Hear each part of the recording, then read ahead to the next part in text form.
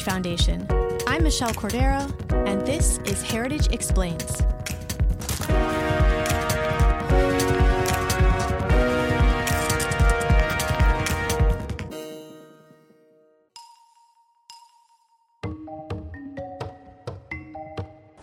I believe that today, when we talk about public education, it should include free tuition at public colleges and universities. That is nonsense.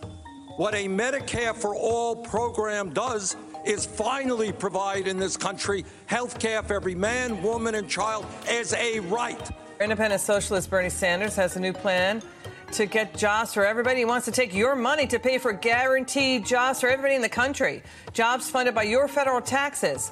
Yep, you heard that right. America's favorite socialist has come up with a new way for you to feel the burn.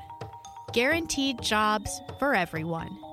Today, David Kreutzer, a senior research fellow in Heritage's Institute for Economic Freedom and Opportunity, explains why universal jobs won't work for America and are essentially just another form of welfare. Hi, David. Thank you so much for talking with us today. Hey, thanks for having me. So today we're here to talk about the Uber left's new favorite proposal. And this is really started out with Bernie Sanders and his new job plan. What is this plan? Well, it hasn't been totally fleshed out, but it's basically guaranteeing anybody that wants a $15 an hour job with benefits that they will get one courtesy of the government. So it's $15 an hour for everyone. Yeah, that's the lowest you can get.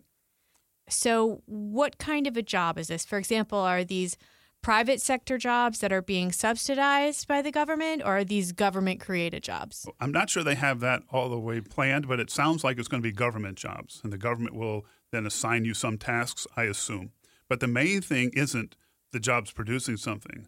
The thing is that you're getting paid. So it's really not a job so much as welfare. Work required. Well, we would hope there would be work required. Sounds like something that, yeah. We'll see. That brings me to another question. How do you get fired from a job like this? That would kind of ruin the plan, wouldn't it? Yeah. If everybody that wanted a job at $15 an hour could get fired. What if you don't have skills? If you don't have this, well, if you had the skills, you wouldn't need this job. And what if you have bad habits? If you have bad habits, this is the job for you. Yeah, I guess so. So it's not just Bernie Sanders. There are other liberals who are on board with this, right? Yeah, there are a couple of other people that seem to be running for office. Cory Booker has some sort of a similar plan, and there's another senator I can't think of right now who is also pushing it, and our congresswoman, I think. Any event, so I'm not sure that the majority of the Democrats in D.C. really want something like this. Some people were asked to comment on it, and they said things like, well, I haven't looked at it yet, or, hey, I got to catch this elevator, or stuff like that. Right. Yeah. Yeah, I read that too. No one's really sure how they're going to pay for it, so that's the big. Yeah, even Bernie Sanders' plan didn't offer up a budget, what it was going to cost. So it sounds more like a messaging thing to take to his rallies than an actual serious proposal. But the fact that so many people are pushing this, well, enough people are pushing this, that it's sort of scary in the economic ignorance that it reveals. So I thought a fun way of addressing some of the narratives coming out of the left would be to play a little game with you called True or False. All right, David, ready? True or false? Providing every American with a government job would help working Americans make more money. Don't think that's true. I'm going to go false on that one. Because what you're not doing is you're not actually increasing the pie. The way you increase the pie is to make the economy more productive, and you have people doing things that are actually worth more than the wage they get paid. And there's no guarantee that that's going to happen here at all. Matter of fact, it's likely to not be the case. Yeah, you wrote about that in your op-ed. You wrote wages grow when productivity grows. Wages grow when productivity grows. This does nothing to do that. Matter of fact, it would be anti-productivity because you have to raise taxes to pay for it. Right. That's going to be a disincentive for the taxpayers to do the investment that needs to be done. All right. This is the other talking point on the left. True or false? Providing every American with a government job would reduce inequality by lowering unemployment rates for minorities. What did I say? No, I don't. You're not actually reducing unemployment rates. This is like an unemployment benefit, not actually putting people to work. That's the problem with these government jobs, is that they're really just paying money, and they're not doing what a job does, which is you pay money for something that's worth more than what you pay. And if these people could produce more than their $15 an hour, if they could produce output worth more than that, then we wouldn't have to go through the government. Right. And what we want is programs to make their labor worth more, not just pay them more. So we want companies to invest, to create capital that will increase the demand for labor, and we're seeing that. Actually, much more powerful than this guaranteed jobs program is the tax cuts that we saw last December or January, and the regulation, normal is getting rid of unnecessary, burdensome regulation, which we've done for the past year. What have we seen? We've seen firms that have invested. We've seen that they're giving bonuses, they're giving pay raises. Their attitude about how the economy is going has gone up. So we see all sorts of good signs that the economy is growing. And in fact, some of us from Heritage went on a listening tour in Ohio to talk to employers. And their main problem is finding people that can both pass a drug test and who will show up regularly at work. And we have a 4% unemployment. Matter of fact, it's a tick below 4. This is a very tight labor market. How close is that to considered full labor? It's right there. Usually they use 4%, and I think the last week we got the number was 3.9. So we're pretty much at full employment. The Liberals' mission then is to get those people who can't pass a drug test. Well, I don't want clearly there are going to be some people out there right now who are good workers who are having trouble finding a job.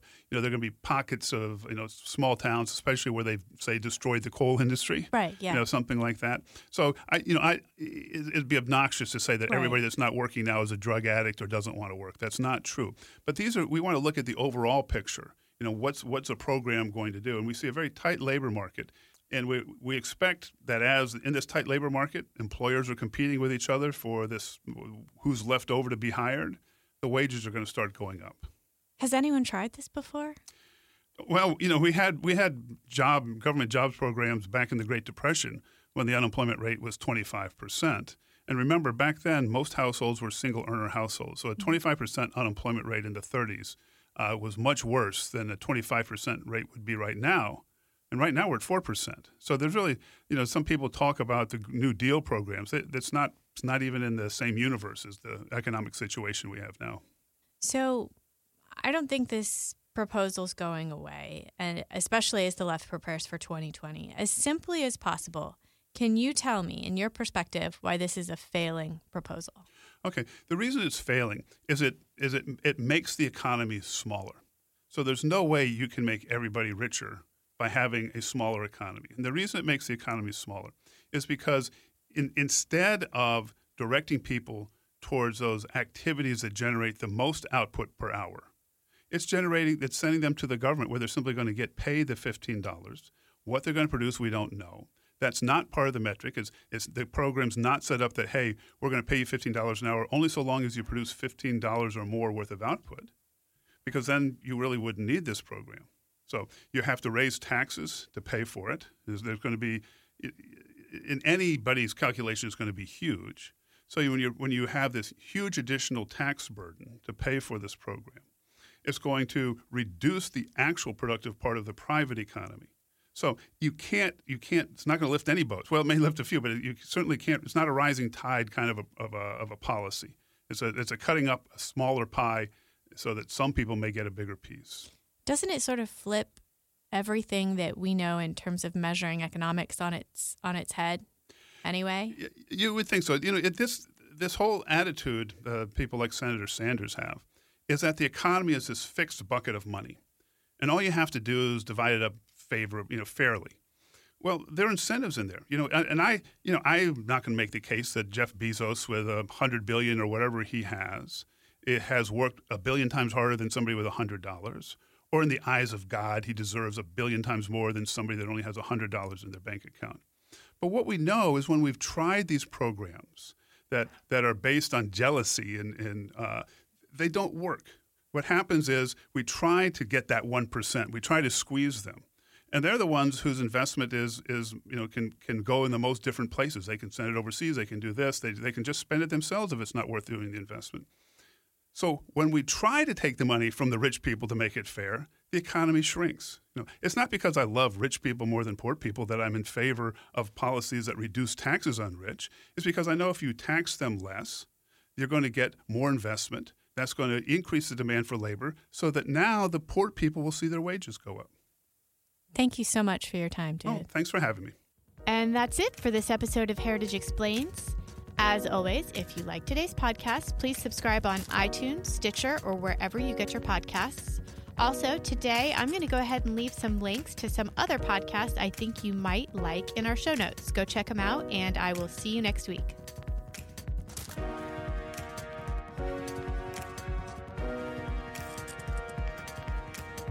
Heritage Explains is produced by Michelle Cordero, with editing by Thalia Rampersad.